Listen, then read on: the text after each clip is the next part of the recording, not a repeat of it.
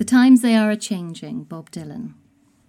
Once upon a time, there was a profession that was essential to the running of a business. Not too long ago, this profession was highly regarded, highly valued, and a vital part of both a company and its success.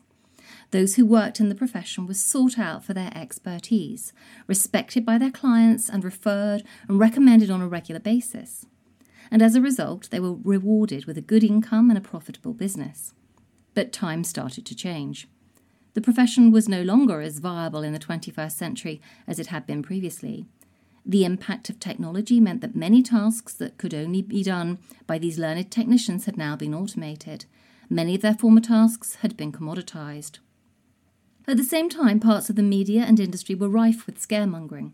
The profession was constantly being told that one day, and perhaps in the not-too-distant future, it could become obsolete.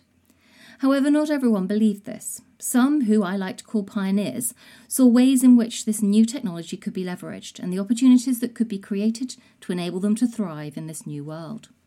Would it be simple? Probably not. Would it be worth it? Most definitely.